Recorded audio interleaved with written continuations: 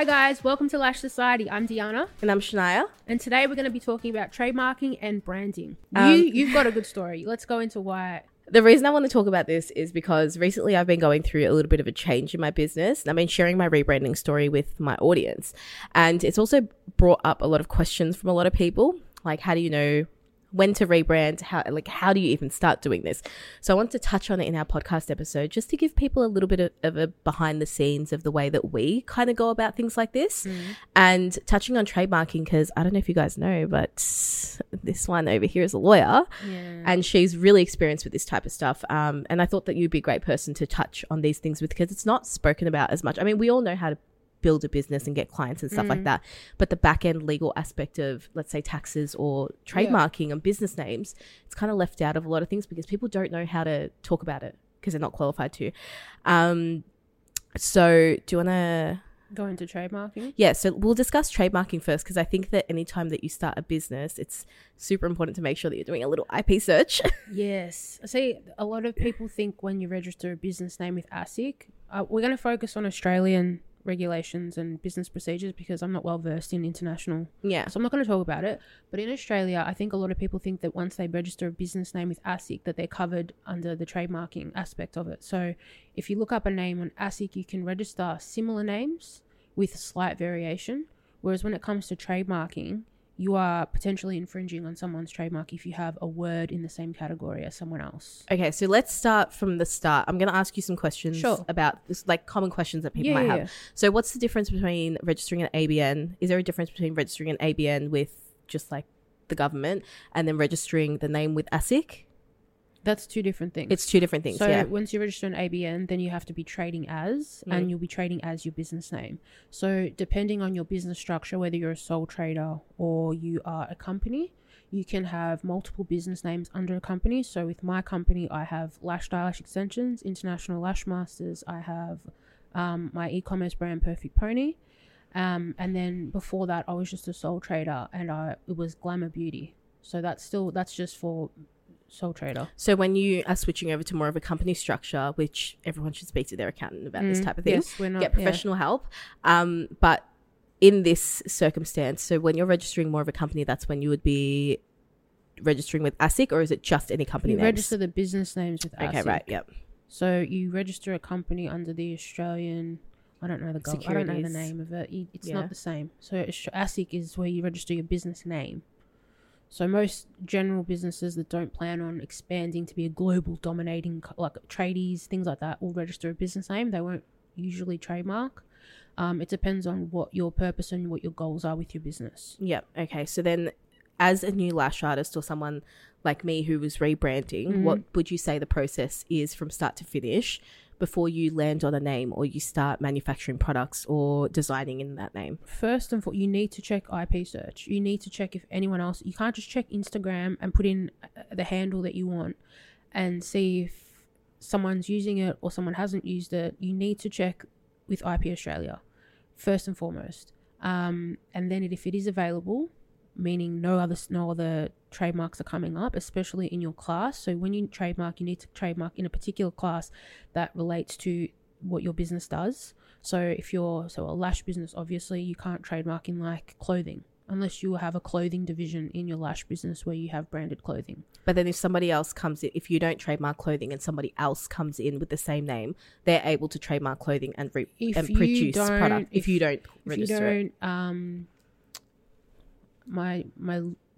I can't articulate some words when I'm speaking off the cuff, but going through the trademarking process, there is a 2-month window where you can fight back. What's the smart word for that? Opposition period. That's it.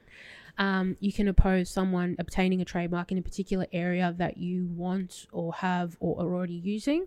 So unless someone does that, then someone else can pretty much trademark in that class. Okay, right. So first, check IP Australia, which we will put a screenshot up here if you're watching the video. Also, if you do check IP Australia and someone with a similar name is there or a trademark is listed and you believe that making a slight variation to that or adding a word to that will help, it most likely won't, and you still can be infringing. So I would get a patent attorney or a lawyer to work on that for you, because if you get to the opposition stage and someone sees that you've used their word in your trademark, so like with I registered Lash. I've registered Lash in training, retail, beauty services and products. So that's like, I think 5 or 6 classes I've registered in. I had to oppose other people and fight for that. But if someone else was to register Lashed and something or Lashed and this, I have right to say, no, you don't. But it's also a lengthy process. It is. Opposing all of that. It's not, and same with trademarks. It's not just like, hey, you don't just submit it today and you get it tomorrow. Yeah. It's a long process and it's quite costly as well. And they're individually assessed. Yeah. So they have to go into like thing. a log, and they will be distributed to a certain person at IP Australia, and they will check if the trademark, is offensive or, includes any like vulgar language or locations. Yeah. And then they will accept it, and that will be on the register, and it'll go through the process. So once that's been accepted, then it'll go through the 2-month opposition stage, and then it'll be registered. I think it's about 6 to 8 months, the process. Yeah, the whole process. But once the day that you apply for that trademark will be the day that is noted. So if anyone tries to apply for it after you've submitted that application, even though it's not officially registered yet, it'll go from the day that you've put in your application. Okay, right. Yeah. So search up trademarks. Then after that, let's say it's all clear. Mm-hmm. What's next? You get your trademark certificate sent in an email, and you have that trademark for that particular class. So whether it be products or you want a beauty salon, you're covered in beauty services for 10 years, and then you just pay a renewal fee. Yeah. And then after that, you would then let's say you search it up, it's available, then you go and you would register your business name, right? Yeah. Okay. Yeah.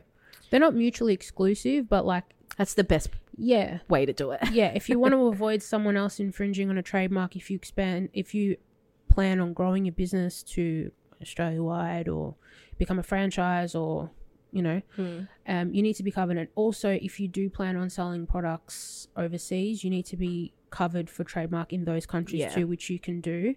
You can do that through the IP Australia website yourself, or you can get a lawyer or a patent attorney to do that for you, and you have to pay the fee in every country. Yeah.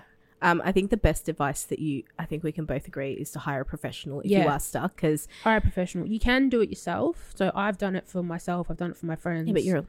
Yeah, but I know. But like the more you can actually do it yourself. So there is a video on the IP Australia website that tells you how to do it.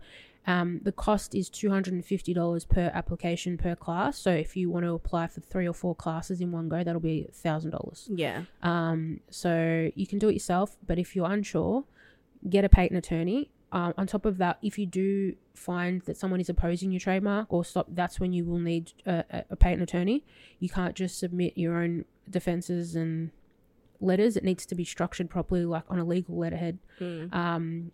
And yes, go through that process. And if you do it yourself, you're most likely going to fail, because obviously lawyers know how to argue back. Yeah. And, provide evidence as to why you should have that trademark as opposed to the other person, which is what I had to go through. And that's why I learned a lot more about this. I think you learn more about the law and things like that when you actually go through the system being a client as well. So with my situation, there was a salon that had Lashed, and I was claiming prior use, because this is before I became a lawyer and before I had all the knowledge in trademarking.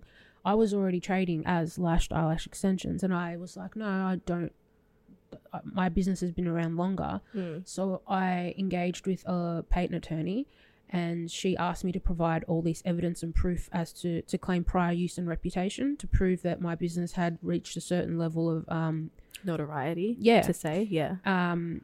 And awareness within the community. So we had to submit posts by influencers with my business name in it, like sponsored posts saying like the reach of that influencer had 2 million followers. So that's that helped, because it meant my audience of who was seeing my business was a lot larger. Yeah. And that was a back and forth process when the reports were submitted, because the IP person that was in charge of that case would you'd have to wait till they saw it, then they'd reply and then make a decision based on the other person. So all that costs money. So if you want to avoid all that, before you're set on your business name, check the IP Australia search. Yeah. And it's like we said, it's a lengthy and costly process from start to finish, which is why you need to make sure that you are 100% dead set on the name as well. Because sometimes it is in your best interest to just change your business name. Yeah, of course.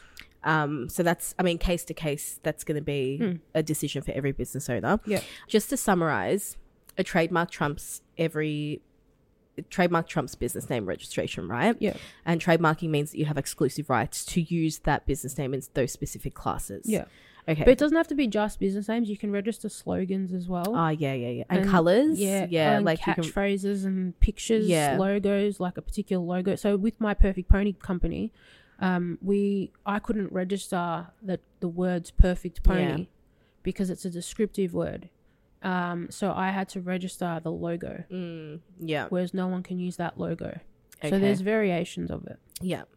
So moving on to branding, I think that we've both been through a bit of a formative experience in our business, where you start to feel like your colors or the brand message that you're presenting just doesn't align with who you are at that moment, right? And I feel like that's a really normal experience for business owners. Don't you agree? It happens with all businesses, even like your top end brands, like, you know, your designer brands or whatever. All companies have a shift in what their branding will look like. Yeah.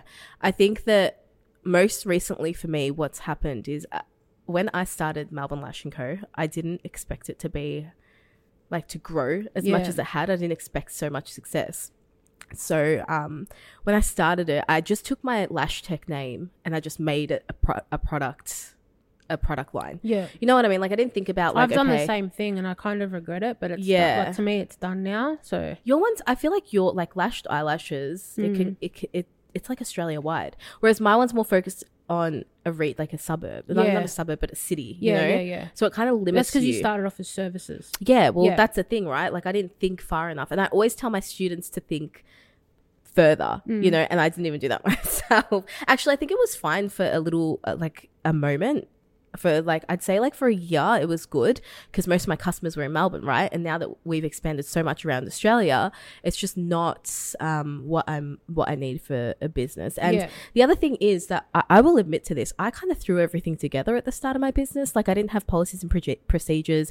I didn't expect everyone's to like actually be successful. It's a learning business. So I think everyone goes through that. It depends on how far you want to take your business and your mindset into what is that next stage. Do I want to go to that next stage? What do I have to do to get to that next stage? Whereas some people don't want to take, like, everyone's different. But I think that's a normal thing to go through. Like, when I first started doing lashes, my business name was Glamorous Eyelash Extensions, and it was pink and it was really tizzy, and I think I made the logo on I don't even know what the program was back then. I don't know, Word maybe.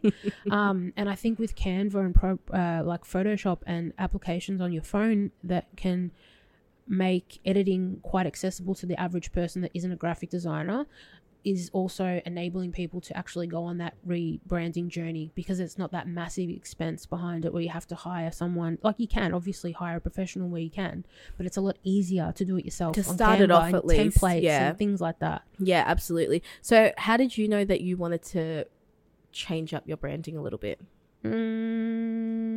It wasn't aligning with who I was and my target audience. I think that your branding, if you have an idea, obviously you have to like your branding. I feel like choosing your branding colors and your business name, it all plays a role in the kind of clients or, you know, customers that you want to attract. Absolutely. And the vibe that you want to bring across from your business.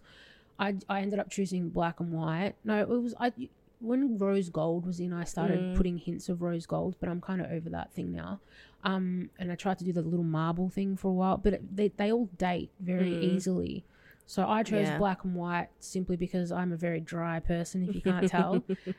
Also, my clients were quite affluent, being in East Ivanhoe, so I don't think the really pink... There's nothing wrong with pink. I love pink. I'm just saying, like, my target demographic were middle-aged women, you know, mums with Range Rovers, and like really like they wanted to feel that bougie, like, luxe experience. So I just went for the black and white at the time, and this was prior to all those neutral shades and, you know, the boucle colors coming into fashion. Whereas if I had to brand now, actually not now, about a year or two ago, I would have done the boucle thing, which is, I love it.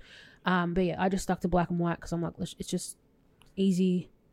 Keep it clean, and my creative process and brain isn't going to think of anything much more fancier than that. I think that unless you're a big business and you can afford to have a graphic designer or a graphic design team, sticking to colors and sticking to styles that come naturally to you is so important. Like with the blue that I have with Melbourne Lash & Co at the moment, it was so, do you know what I got inspired from? There was this set that Meshki dropped a couple of years ago. It was like this beautiful like cobalt blue suit, and I was like, is that the sparkly one? No, it's not I have a screenshot. I'll show you. And then I was like, oh my God. But you know what, back then my business was so small that I could just be like, oh yeah, I like blue, and then just like change it. You don't think about it, how it's going to affect you long term. And then out of nowhere, I was like, I can't do anything more with this blue. Do you know what I mean? So that's why I'm going to more neutrals, because I feel like neutrals are, like for me anyway, I can do so much with neutrals. Like it's really easy for me to do that. And the beautiful thing about neutrals for me is I can photograph people and it goes with my branding. Yeah. Do you know what? I can't wait to incorporate that into my branding. So that's why I was really excited about doing it. I just, same as you, like I just kind of outgrew it. Yeah. It just stopped being, and I think that's so healthy as a business but all owner. businesses do it. Yeah. Like I can just think of Burberry at the moment. I don't know why, but they went from like that very logo centric era a couple of years ago, where it was just Burberry, where now they've reverted back to using that horse and the original font. So it happens. It depends on if they've got a different creative director in, the lines that they're going to be releasing. Everyone changes. Yeah, and I think you have to be adaptable to the market as well. Or they've like YSL, they went to Saint Laurent. Sorry. Yeah. Every brand. So don't feel guilty if you want to change your brands. I think that if you want to see your brand to stand out as iconic, I suppose, and wanting to differentiate yourself, I think thinking of a brand's iconic branding is very, very valuable. I think the brand messaging is way more important than thinking about unique branding, because I think that your brand story. Yeah, I'm with the new rebrand. I am working really hard on my brand message and my vision and stuff like that. And that's what's guiding my process this time. When I started Melbourne Lash & Co, I didn't have any of that. I didn't think about the vision. I didn't think about my mission. I didn't think about what impact I was going to have on the community, right? So this time going forward with a vision of what I want to bring to the industry. Yeah. And I think that really sets you apart. It does. I think that more than unique branding, because unique branding for me and you are two completely different things. Something that will catch my eye is completely different to what will catch your eye, right?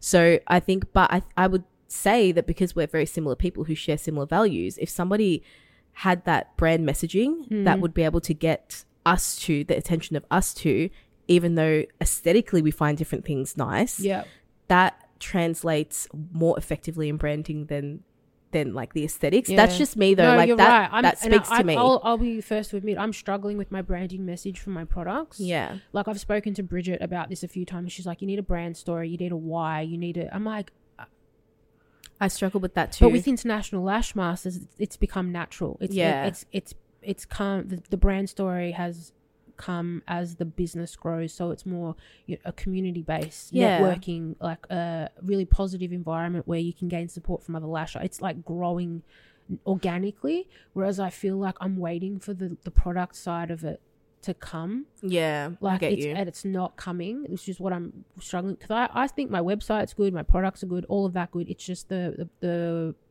message behind it as to why someone would choose my brand over another brand. So that's literally what you're saying is why I decided to, because I'm changing my whole name and everything like that. And that was what I struggled with. I struggled with finding out what sets me apart. Do you know what I mean? Like, and I know we're talking a lot specifically about products, but this is translatable into your own business, a service-based business as well. So I was like, what is going to be different? And I realized that I needed to take a look at my supply chain, and I needed to take a look at the products that I was using, because intentionally looking at it and being like, what can be better? What can I do differently? That's where you find the beauty of what makes you different, right? But when you have the same branding, it's really hard to have room to move, because like you've already spent, specifically with product lines, you've spent so much money in producing the boxes, producing this, producing that. So it's hard. And then when you rebrand, you have this mentality of, okay, I'm going to spend tens of thousands of dollars rebranding this anyway. I might as well do it intentionally. Yeah. And that's what I needed to kind of bring this brand to life. And I'm so excited. I'm excited for you. I've seen it. I've seen bits and pieces. Not all of it, but I've seen bits and pieces. It's really exciting. I'm really excited to bring something a little bit different. The other thing that I'm actually scared of is like, will my current customers align with it? Because that's another thing, right? When you rebrand, you're going to turn some people off, and that's natural. It's like when you raise your prices, some people are going to stop coming to you, and that's perfectly okay. But the other thing that I'm scared of is like, is it going to align with the people that I am able to make happy now? I have a question for you. Yeah, go ahead. Has it crossed your, and I'm not doubting your, No. Has it crossed your mind whether people will also question the quality of your products? No. At all? No.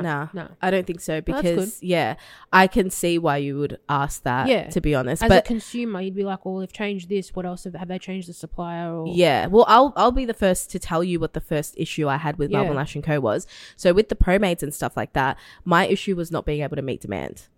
Wow. That's the thing. Like I was always out of stock. So now we're moving to a bigger production facility with this within the same factory. Yeah. You know what I mean? So that's like little things that I know for a fact that it's not going to change the quality of my product, because I'm happy with the quality. I pay more. Like I don't go for the cheapest manufacturer. I'm happy to provide. Spend more. I'm happy to spend more. Yeah. You know. So that's why I don't have a doubt about that. With the glues, like I don't have a doubt that anything is going to be already better. Do you like, think that you have to convey that in your messaging to your customers? I think my messaging is definitely going to be very different this time, because I feel more confident. Like I said, like I was lucky. You know what you're doing now. Yeah, I know I know what to look for, but that wouldn't have come unless I had made mistakes with going with suppliers that couldn't meet my standards, I guess. But now I know who I want to work with. Now I know where I want to go. Now I know what's worth spending more money on, because I know where I've been lacking in the past, whether it comes to packaging, sustainability, whatever it may be. I know what was lacking in Melbourne Lash & Co. and I can remedy that. And, you know, like everybody, I think that I'm lucky because I have such a vocal community as well that shops with me. They let me know when something's wrong. They let me know. Yeah, and I'm not the first. When you get in, customers like, can talk to you too. I'm not the type of person who says that everything is perfect, because nothing is perfect. But I'm lucky enough to have customers who will tell me when something's gone wrong, because then that gives me an opportunity to improve it. Yeah. Like I have very clear communication with my customers. Fine. Exactly. Like I'm happy to hear your feedback. If they do it in a respectful way too. Like if you ever have to give criticism or something and you want like to provide feedback, do it in a nice way, because it'll be taken on board with some grace. Yeah. If you're a bit of a, asshole about it, I don't think it's, you know what I mean? Like there's a way to say it. It's fine. If it's I still think that like no one would raise feedback. Like even if you do it in a bad way, you're actually doing me a favor by raising feedback regardless. I'm just sensitive and take it to heart. That's see, I don't care. I'm like I will. Please don't email me angrily, but this isn't your green light. But you know how like you might get a review on a website that's just really like, oh, this product's crap. Yeah, I know. Yeah. And you know what? Like anybody out there who says that they haven't gotten that, I don't know. I feel like, do your customers feel comfortable saying it? Do you know what I mean? Like, I don't know. I take a lot of feedback on, and that's why I have been able to get to this place in 2 years time. You know what I mean?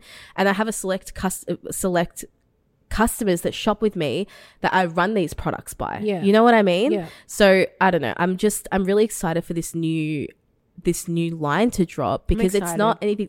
And even like with my we will show it when it's done. We're going to show it on the I know, maybe actually we're going to start doing some giveaways. I know we should. Yeah, I think we'll start doing I don't know if we should, like, we're trying to get Taylor Swift tickets at the moment, so our computers are all on the floor. It's a bit of a crisis right now. Not sure when this is airing, but it doesn't really matter. So I think maybe like conference tickets, maybe when if you want your new products. We could do like a little goodie bag or something. Yeah, so if you guys want us to start doing giveaways, or if you're a brand that wants to like... Oh, we would love to have brands on board. Love to get some other brands That'd involved. Be really cool. Yeah, so I think we should start doing that. Yeah, absolutely. Because we want to interact with you guys and interact with a lot of lash brands. I think we just started on this podcast journey and we're getting comfortable just us two and finding our groove. But we are like, we had Bridget on, so we're going to start having more guests on and, talking about different things. So I think doing some giveaways would be and I think that the focus for us is always community. Yeah. It's always community. We want to be able to have a community of people that feel like they're a part of something else. We want to keep that line of communication open with you guys. Always. Yeah, so that's what we plan on doing. Well, I'm excited to see your final products. Yes, and thank you for sharing all that stuff about trademarking. Pleasure. pleasure. Lovely. But please hire a professional if you have questions. Yes, hire whatever professional. Because we can only speak from our experience. Yeah, we're just speaking on what we've gone through. So don't take our word as Bible, but, you know, take it with a grain of salt. So get a lawyer and get an accountant. Correct. And a graphic designer if you want professional Absolutely. advice. And watch YouTube videos on how to do this stuff. There's heaps of content on there. All right? Okay. See you guys next episode. See ya. Bye.